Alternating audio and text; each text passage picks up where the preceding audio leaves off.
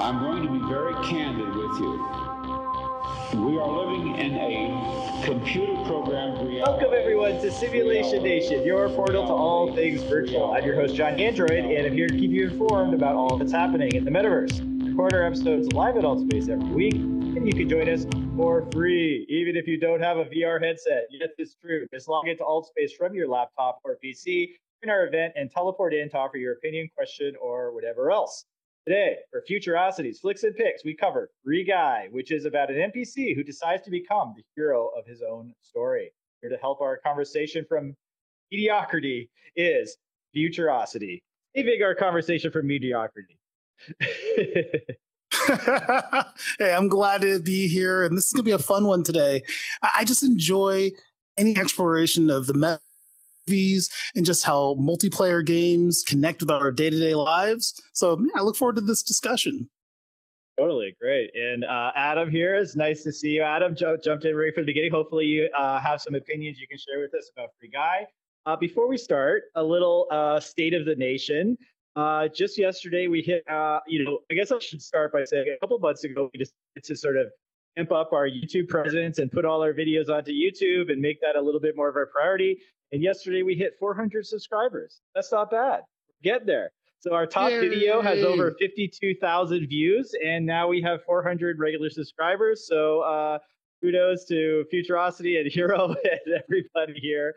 We're happy that we could get the word out. And even if we can only have, at a time, maybe we have 100 people in the audience here maximum, we can share much more with the audience outside of virtual reality. So that's great. Excellent. But of course, Adam here gets front row view today. He's looking around like, hey, where are those 100 people he's talking about? An early morning one. This is not our usual time to go. But Adam, we'll get you on the podcast if you have some questions. All right. So we always start with overall thoughts. And I'm curious your overall thoughts of this one, Futurosity. Well, just like the theme of bubblegum ice cream in the movie.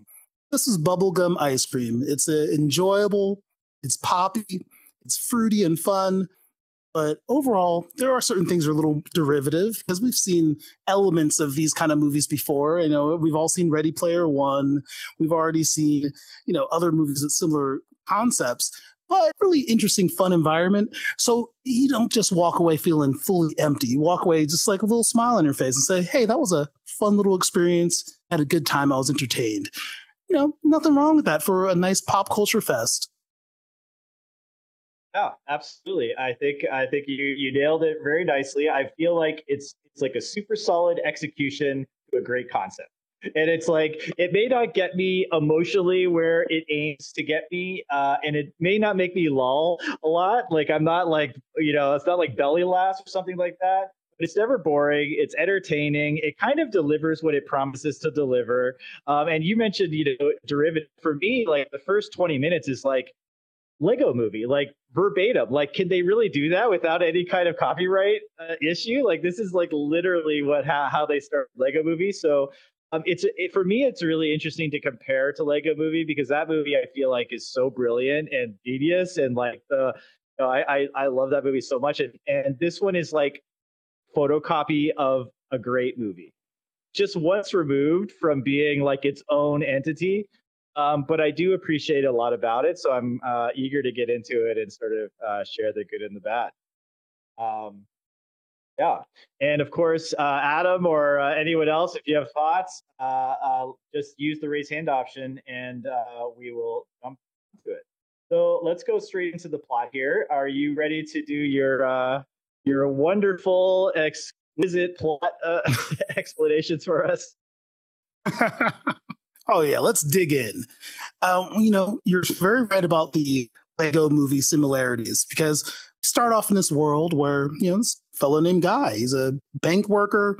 He lives a normal life that's full of routine. Literally, it's a routine. It's a subroutine. He's repeating the same exact phrases. He has catchphrases. He has daily things he always does. He gets his coffee. He goes to work. But his workplace at the bank is robbed on a regular basis. Not just regularly, I mean multiple times per day.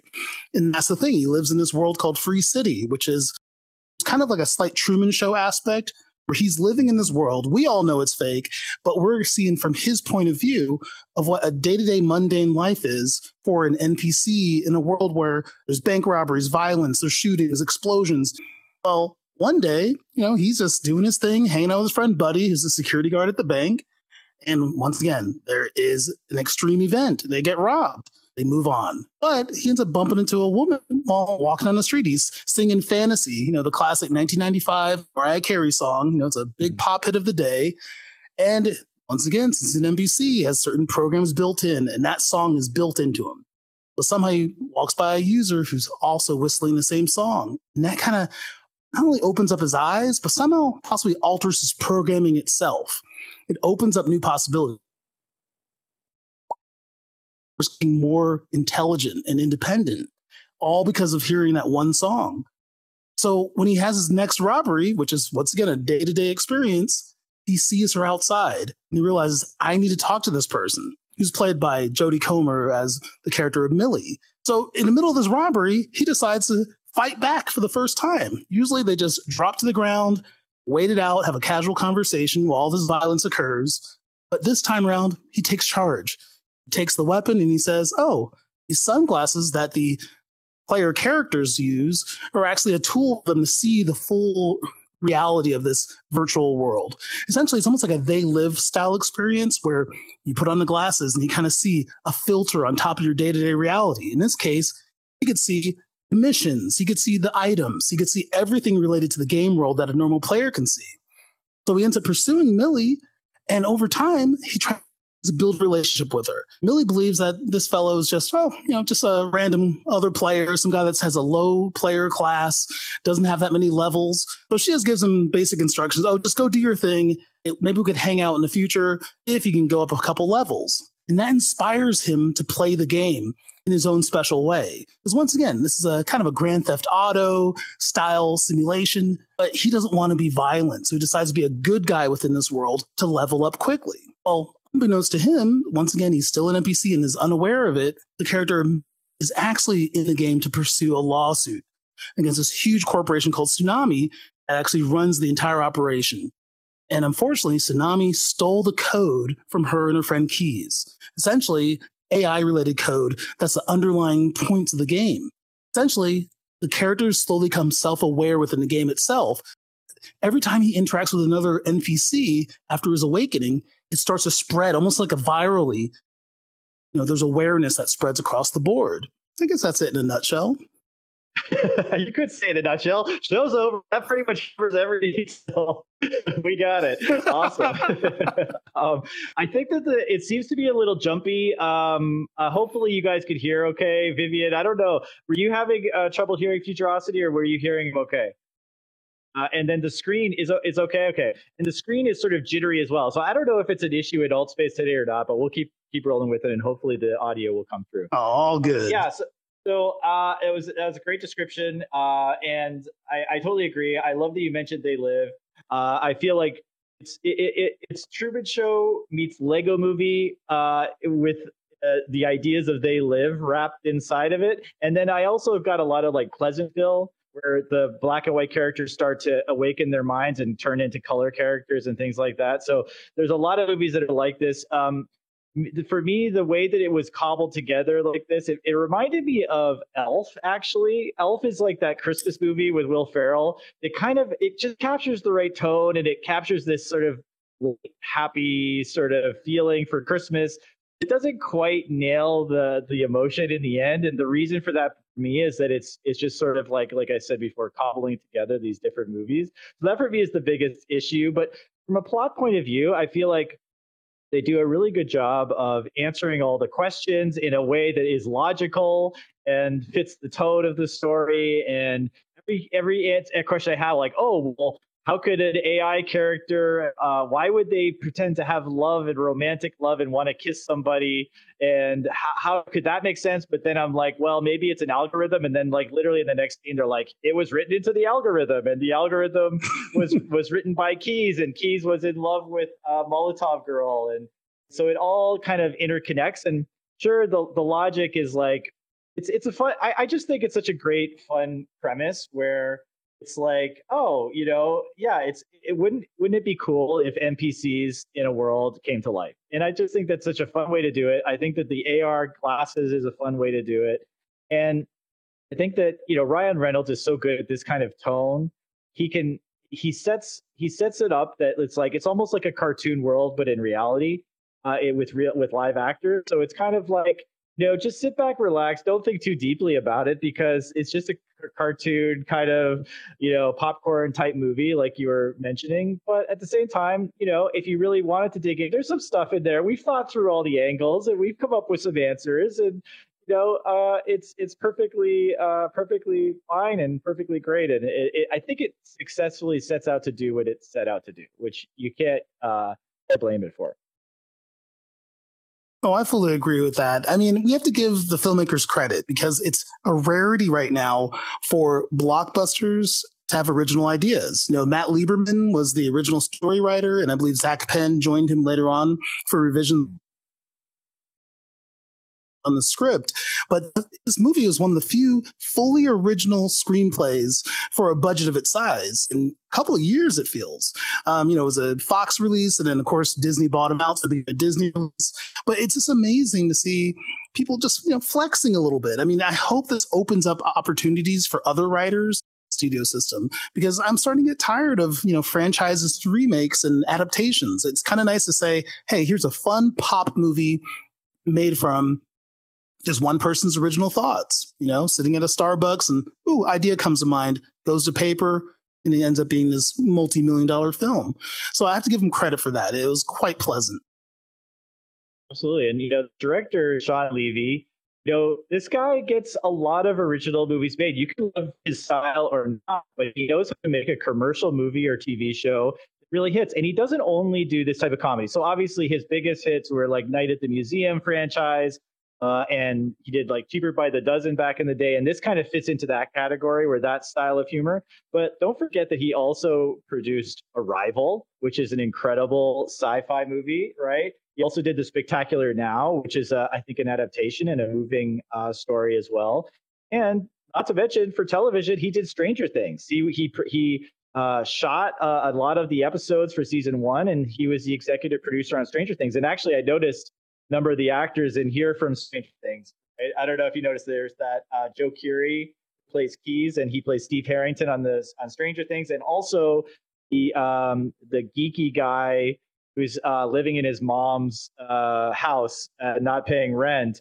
That guy is also in Stranger Things season 2, episode 1, where he plays the guy who's the expert in the video game arcade. So he's sort of like his spot. But yeah, I love that Sean Levy is able to bring over and cross-pollinate a lot of his actors. And he certainly has captured the popular imagination, whether it's super high concept comedies like these, or darker stuff like Stranger Things, or like prestige, intelligent sci-fi movies like Arrival. So he's clearly got something going for him at 21 Laps. Great culture there, and is able to branch out across a lot of different genres and hit a market that seems to get an audience in there, even if they are based on original ideas. So kudos to Sean Levy for that. We shout out to Sean that he is a Canadian from Montreal, Quebec. I gotta always mention if they're Canadian. So yeah, he's got that.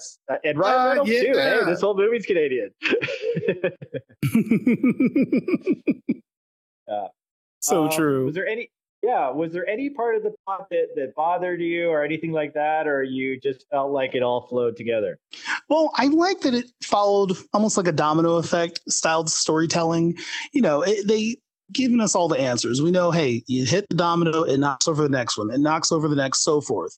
They really did reveal clues slowly but surely, the mystery of the world. Unfortunately, all of us already knew about the mystery, but we had to see the perspective of a guy, the existential crisis of learning that you're an NPC. That was one thing that bothered me, because they didn't really tap into it as deeply as I would have hoped.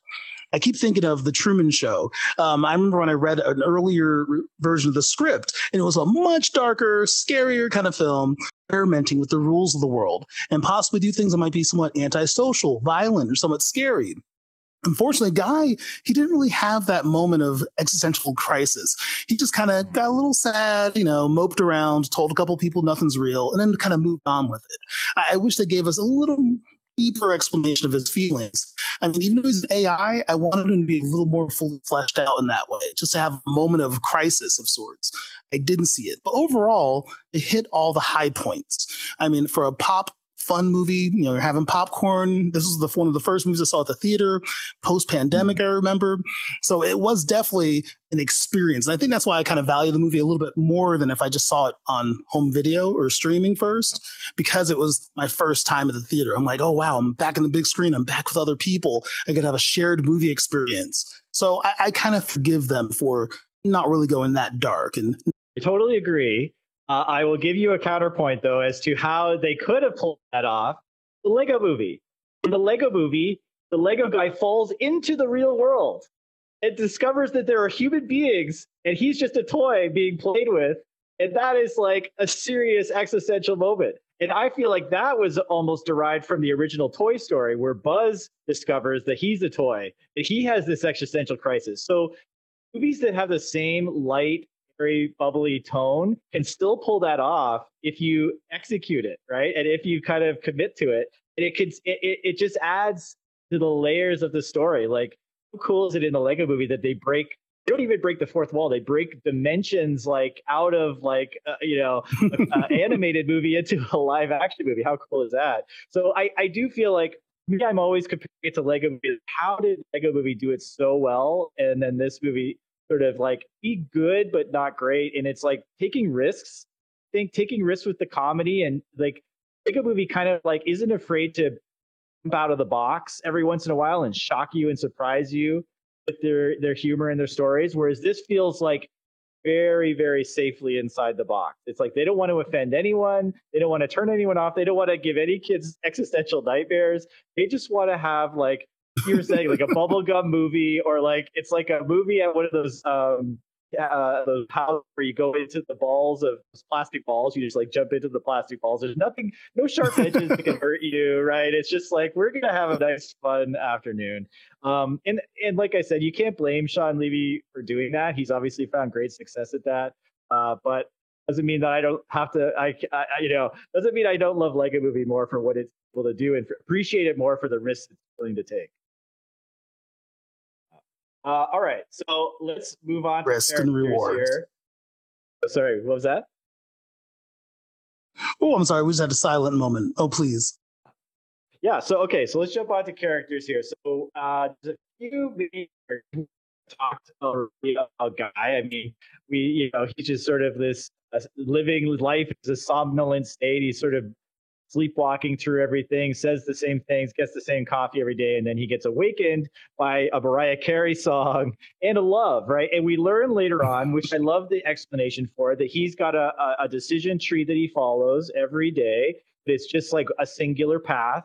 But when he sees the woman of his dreams, or the love that he's programmed to love, it opens up an entirely more complicated decision tree where he can have almost free will and be able to choose what he would like to do, and have all these other permutations of his options. I think that's a really cool moment, and it was a really cool explanation. And I love how they visualized it, especially near the end. Obviously, we've given a lot of spoilers already, so it's too late for anyone to leave. But where they give a visual of the decision trees and of the paths he's able to follow, and how it kind of just had this Cambrian explosion of possibility. And I think that was really neat. I actually enjoyed that, because some people complain when movies over-explain, but at least these visual methods to explain the entire point of the movie and how the rules worked and the overall operations. So I have to give them credit, because they didn't just say it, they would show it. A lot of films, unfortunately, would have just given us, a sit down and, have a character do a monologue about all the rules, et cetera, et cetera. But at least this time, it was always reinforced visually, which I absolutely loved. I mean, it's definitely keeps your attention. This isn't the movie you sleep on or play around and do other stuff. You actually get engrossed after a certain point, just because, hey, you start to care about the characters, even the NPCs. We talk about those decision trees and how, essentially Guy, it's almost viral. He talks to the people and he throws one thing out of the blue. It's like even the coffee shop lady. I started caring about the coffee shop lady because she suddenly says, I want to make a latte. Like something that simple change from just the same old coffee with 2 creams, 2 sugars versus let me try to use my craft. Because I think a lot of times in everyday life, a lot of people are stuck in this cycle of, you go to work, you go to sleep, you go to work, you go to sleep. And even something as simple as changing a tiny part of that routine can reaffirm what you like about your job and just life in general. So it's like, why don't I experiment within the confines I have just to have something new, have a little bit of novelty and variety. So overall, I actually like the NPC characters just because of that. As you learn more about them, they leave their subroutines and start becoming more fully fleshed out people of their own. That was enjoyable. Yeah. The same goes for the Buddy character called Buddy, who has he has an interesting angle too, right? Which is that he doesn't want to step outside of his subroutine, as you would say, because he wants to spend time with friends, and that's all that matters is being there for his friends and helping his friends. So why would there be anything more than that? And that's sort of like a touching way to stay inside the box, and you can't blame him for that. Interestingly enough, again, like going back to Truman Show, the Buddy character is nefarious and is deliberately keeping Truman inside the box. But in this case, again, they shave off the edges. And that character is altruistic of heart and really wants to do the good thing. And then in the end, sacrifices himself in order so that the world can be saved. And that's such a nice moment as well. It was probably maybe if I had anything close to an emotion in this movie, that might have been the moment. And then, of course, again, to shave off any kind of rough edges, he reappears in the end and everyone's happy. And it's like all glorious. And now he's expanded his mind as well. That character was kind of neat. Let's talk about Millie and Molotov Girl as well. What did you think of her character? Well, I actually liked Millie's overall arc in the movie because at first, she's like the tough, badass, video game character, but she starts to break through with her shell over time. She starts to warm up and realize, hey, she's less goal oriented because at first it's all about finding the evidence for this lawsuit. But then she realizes there's a little bit more to these interactions that she's having. And overall, I liked her arc. She realizes what was in front of me was the love of my life. And the fact that it took her so long to see it was a nice little arc for her. When she suddenly realizes the reason why she fell in love with Guy was because she's actually in love with Keys. Just that alone, I really enjoyed it. It felt sweet almost, and also I loved her awkwardness, where suddenly Millie is like, did I just kiss a digital character? I mean, that was just a hilarious sequence when Guy gives her a kiss and she's like, the question is there a button for that? Just the awkwardness and just her opening up and realizing there's other possibilities about reality itself in many ways, because you realize this is another reality within the game and some of it starts to cross over into her real life. Quite enjoyable. I thought it was lovely. Jodie Comer's interactions with Ryan Reynolds. I just thought she was a great actor, and I almost want them to do a little more work together because they really had a nice little bounce back and forth with their dialogue, and they had a nice little energy and intimacy of sorts. Even though it was a PG-13 family film, it did feel kind of quote unquote hot sometimes. As far as their interactions. Well, I could kind of see why someone might fall in love with this NPC. I thoroughly enjoyed her. Yeah. And I like also that her key statement was basically that they both started out in the background, and that's why she liked Guy so much. And it's sort of keeping on thematically on point where she felt like an NPC in her real life, where she was the mind behind the mind, and she was sort of, I guess, kept in the shadows by Antoine, who took the project and kind of stole their idea and got all the credit. And she was the mastermind who didn't get any of the credit and kind of was trapped in the background like an NPC, not in control of her own life, not able to fill her own destiny. And so by meeting Guy and seeing how he could break out of his programming, it allowed her to break out of her programming and become the hero in her real life, as opposed to, so it's almost like Millie was the one who kind of got walked all over, and Molotov Girl was the alter ego who could like wreak havoc in the virtual world. Then Molotov Girl and Millie kind of fused together, and she was able to become more brave and courageous in her real world and take charge. So it's just these little moments, but very nicely thought through. Clearly, they went through the script and they thought through all the details. I guess that brings us to Antoine, who's the other sort of major character. It was awesome to see Taika in a different type of role. Adam agrees; he seems to like Taika's part. What did you think of him as a villain for the first time? I don't think I've ever seen him as a villain before. Well, technically, he was an imaginary villain in Jojo Rabbit. you know, that's yeah. definitely but the more that right. was a villain technically. Right. But as far as the role of a villain and actively, altering the life course of the characters in this movie, it was fun to see. I mean, essentially, it's that Valley, that super dude bro who's just essentially trying to show off their insecurities by creating this weird barrier around them. I mean, it was just comical. It's like, oh, were you at Burning Man? No, I'm right here. We could tell he's living that freewheeling multi-million-dollar lifestyle, and he's essentially using all these workers. I mean, it was just hilarious how many times he's like, oh, I'm saving a couple $1,000s by doing this, or I'm saving money by doing that. His sole focus is about the money and not about the artistry and how the technology connects with people. So I liked the contrast between Taika Waititi's character and Millie and Keys. Millie and Keys were trying to develop virtual worlds that lacked violence. It was more about experiencing and viewing the lives of digital characters that had their own freedom versus using digital characters, essentially targets. And that's the big difference. You kind of saw like the difference in values overall. So Taika Waititi on screen, I instantly have a grin on my face. So I can't help it. I like him in almost everything he does.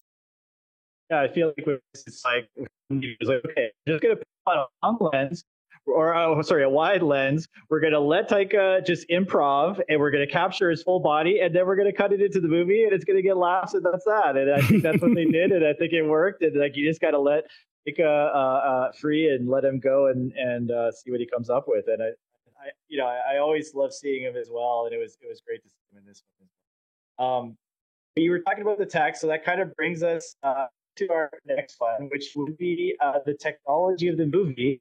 What did you think about the technology? It seems like some of it is not so far away, and some of it maybe is a little further away. What do you think of it? Well, I mean, it's worked in multiple levels because we talk about augmented reality glasses within the game world. So it's kind of neat that we're in a game and we have another reality within as well. So it kind of worked in multiple layers of reality. That was quite cool, fun and enjoyable. But also just the multiplayer massive online games like, Fortnite or, World of Warcraft. It was nice just to see another version of that within the film. Many times we don't get to see that in movies. Usually when they show gamers and gaming in general, they kind of just, gloss over all the details. So it was nice to see a more fully realized version of a game, in the menu system and seeing how, people could get power-ups and, the social interactions, and also just how we have this network society now in which we could see, other people play games via Twitch and YouTube, and just that wider world of, being a spectator for the technology as well. I thoroughly enjoyed that aspect of the movie. I mean, I even recognized a handful of streamers, and I didn't feel too old because at least I recognized two of them at least. So that was kind of nice too. Yeah, I agree. I think, as far as the tech goes, like, I feel like that augmented reality stuff is right around the corner. I don't know, but let's just break that down for a second, because I think they made an interesting choice, which is that the glasses actually do nothing. Because the characters in the real world, the players in the real world, it's not like they're putting on the glasses and then they're in the world, right? It's like they're just playing on a keyboard. So why do they have glasses in the fake world? But anyway, I think it's because they wanted to merge. They wanted to merge together the idea of augmented and virtual reality, but then they wanted to show their faces in the real world. I'm not quite sure, but in any case, I love that idea. And I think it's, I don't know, maybe 5 years off that we're going to get augmented reality glasses that turn our real world into a game. Maybe the AI, I mean, LaMDA, just recently, the Google employee got fired, the engineer got fired for saying that LaMDA has gained sentience. It was able to have a meaningful conversation with him. And so that's kind of creepy. And of course, it's just a text bot, and and they've shown that actually there was a lot of leading questions that made the AI answer in that way. But it's happened, starting. Like, okay, maybe that's 20 years away or 30 years away, but like, they're gonna 30 years from now, they're gonna look back at this time and be like, wow, the guy was so ahead of his time to realize that a video game character could come to life because of their complexity of their algorithm or something like that. So I think it's all really fun ideas to deal with.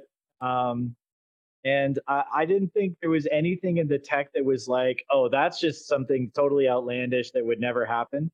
I also think it's really cool that the secret code embedded within the game could only be seen in the reflection of the window blinds, which is such a cool Yes. idea. Because knowing a little bit that I know about world building in Altspace, the reflections is something that you can bake into the world, and so the fact that they had baked it in and forgotten to scrub it out kind of makes sense to me, actually. And so I don't know. I thought that was really clever, and that they had to get to this promised land where instead of having this city where crime runs rampant and everyone is sort of enslaved to their job, they get to go to this wonderful place that looks like it's environmentally friendly, and it's energy sufficient and all of this kind of stuff, and there's no crime and everyone just gets to hang out, kind of like Altspace, I guess, right? So they're trying to build like the futuristic version of Altspace. So I appreciated all that stuff, the clever little touches that made it worthwhile. And also, just going back to, we talked about They Live and the glasses, revealing layers of reality. I really like that one sequence where, Ryan Reynolds' character Guy was trying to offer Buddy the glasses for the first time. And Buddy just showed his fear. He just said, I don't want to see it. And of course, remember They Live, they had the ultimate fight, between Roddy Piper and Keith David. They beat each other up for like 15 minutes straight. They didn't have that. They had more of a, gentle moment just saying, hey, it's okay, because some people aren't ready to wake up from the Matrix just yet. So it's kind of nice that there was that, more empathic moment. It's like you can't force someone to see reality as it really is. You gotta have to wait until they make the decision. So I like how they reflected that with the technology, where it's like, hey, you can see it, just put this on, but wait until you're ready for it. I mean, I augmented reality in general, that very soon, there's going to be many aspects of day-to-day life where we just put on glasses and we're going to be able to things look any way we want. So it's going to be interesting how people choose to see reality via augmented reality. We could look at everyone and have certain kinds of clothing, certain environments. So many choices. So I did like the fact that this movie kind of tapped into it, gave us a chance to think about it. Didn't go too far, because sometimes sci-fi has trouble where they attempt to recreate what they believe the future is going to be like. In this case, they just used contemporary technology and just augmented it just a wee bit, just saying, hey, we already have our laptops, we already have gaming PCs. The most unrealistic thing about the movie was the fact that, Good Morning America will be doing live streams of video games and commenting on it. But other than that, technology-wise, I thought it was pretty close to reality. Totally. And that brings us kind of to our final point, which is the point, the theme of the movie, what they're trying to say, the message they're trying to say. We talked about it quite a bit, so we don't need to cover too much. Obviously, in charge of your own destiny, be the hero of your own life, be passive, don't be just a non-player character, make choices, step outside your comfort zone, don't be brainwashed by society to hammer you into a certain role, and be free to explore other options in your life. Don't be a victim. You can be whatever you want, and anything's possible. And I think that that's a great lesson for virtual reality to convey. I think that that's just like, we can step outside of our programming, and we can be a bigger, better version of ourselves in virtual reality. And then hopefully you can take what you learn there and bring it back to your real world, and use that to expand yourself in that world as well. So pretty clear message. It was on point with all the characters and all the arcs that we saw. So but it was great. Any other thoughts on the theme there? Well, overcoming fear. That's the one huge element, because when you overcome fear, you have freedom. When you overcome fear, you have true happiness. And that was the nice element of the movie, that one little message. Hey, if someone wakes up, quote unquote, by seeing this movie, it's done its job in many ways. Because I keep thinking of the Buddy character's arc, when Buddy's ultimate sacrifice temporary sacrifice when he, vanishes out of reality for a split moment on the bridge. He just says, I'm done being afraid. And that's when he finally opened up about the fact that he acknowledges what kind of existence he has. He accepts it, decides to move forward in life. I think that's a great message overall, because happiness, what is it? It's really about not just comfort. Comfort doesn't necessarily create happiness. Happiness is really about self-fulfillment and knowing your limits and trying to go beyond them. So that's the one part of the movie that really stuck to me. I'll be honest, I got a little tear in my eye, when Buddy said a little speech and disappeared. I'll be honest, I was like, oh no, Buddy. But then they kind of cheated it by bringing him back 10 minutes later. But I mean, it really did feel a moment right there. Absolutely. Oh, it's true. And I guess that brings us to Wow. Wow. We get to finally find out what our scores are. Usually we're on opposite ends of the spectrum, and then we come in with our scores and they're sort of similar.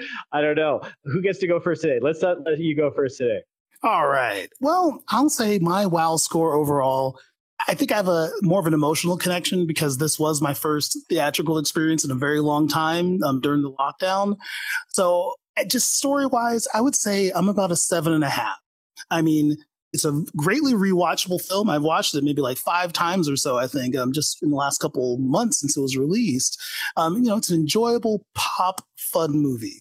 And it reminds me of the best of Ready Player One and some of the best parts of Truman Show. It's kind of a hodgepodge of a lot of movies I enjoy. So it's a nice viewing experience. But of course, it wasn't amazing, but it was good and it was well crafted. And hey, it's pop culture entertainment. If it makes you laugh, it gives you a couple tee aha laughs. It tickled me.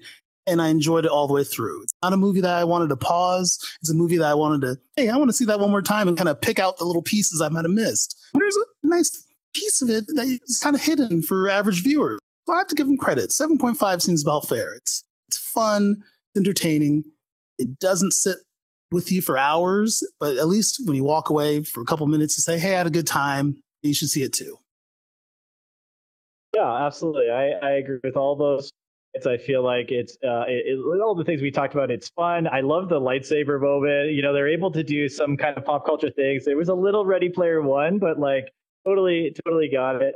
And I thought that basically it worked. It was a little derivative, which is the problem. It doesn't jump outside the box. It's sort of what you're saying. It's like it goes down very easily, but then it goes out very easily as well. It kind of like is one of those popcorn kind of movies. I feel like if I was 10 years old, I'd be watching this over and over and over and over and over again.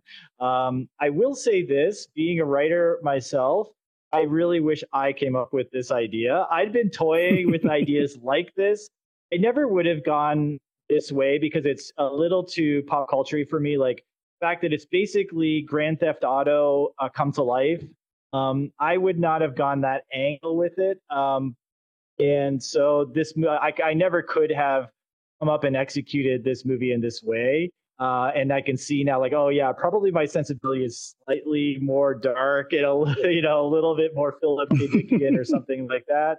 But I do feel a little jealous. I read the script back in 2017, I think. I was like, damn it, those guys, they stole the thing I was working on. And I could see how, though, that they did a great job with it. And so, I'm giving it a 7.7. I actually topped your score, believe it or not. I'm giving it a 7.7. Enjoyable, solid entertainment. It gives you what it promises to give you. It doesn't try to be anything it's not. Let's just say it like that. There we go. We both give it a pretty good score. Yeah. Anything else to add, or anything that you want to say before we go? Well, one last thing about the visual effects. I enjoy visual effects when they don't try too hard to go for full photorealism. I like it when they try to follow the physics and the feel of the world that it plays in. So it's one thing I have to give this movie credit for, is that they didn't go too far. The physics were actually well done. It felt like, hey, bounciness, the characters, the movement, the action. I have to give them credit for creating something that felt natural for the world itself. And lately, when it comes to visual effects in a lot of other movies, they don't really fulfill the promise. Characters don't have weight. When they have animated characters, vehicles may not have weight. At least this one felt like within the physics and rules of the world, consistent all the way through. So it was really high quality. It just as a nice, fun experience at home, watching the biggest screen you have. Futurosity, where can people reach out to you if they would like to debate your opinion in the real world? Oh, please. Oh, hey, I'm available on Instagram, Futurosity VR. Say hello. Let's have a chat. Let's start up a little discussion group. I love chatting about movies, games, metaverse, and more. So I'm always around. Very cool. Well, we will see you out there. So thank you, everybody, for teleporting into this Worldcast of Simulation Nation. Whether you're with us in virtual reality, listening to the podcast on Spotify or Apple Podcasts, watching Inglorious Technicolor on YouTube. And remember, do subscribe to our Instagram at The Simulation Nation, here at SimNation VR, and our Discord server. Then join us Wednesday for our review of the Black Mirror episode from season 1 called 15 Million Merits. We'll see if it holds up or not. Till then, stay plugged. Bye, friends.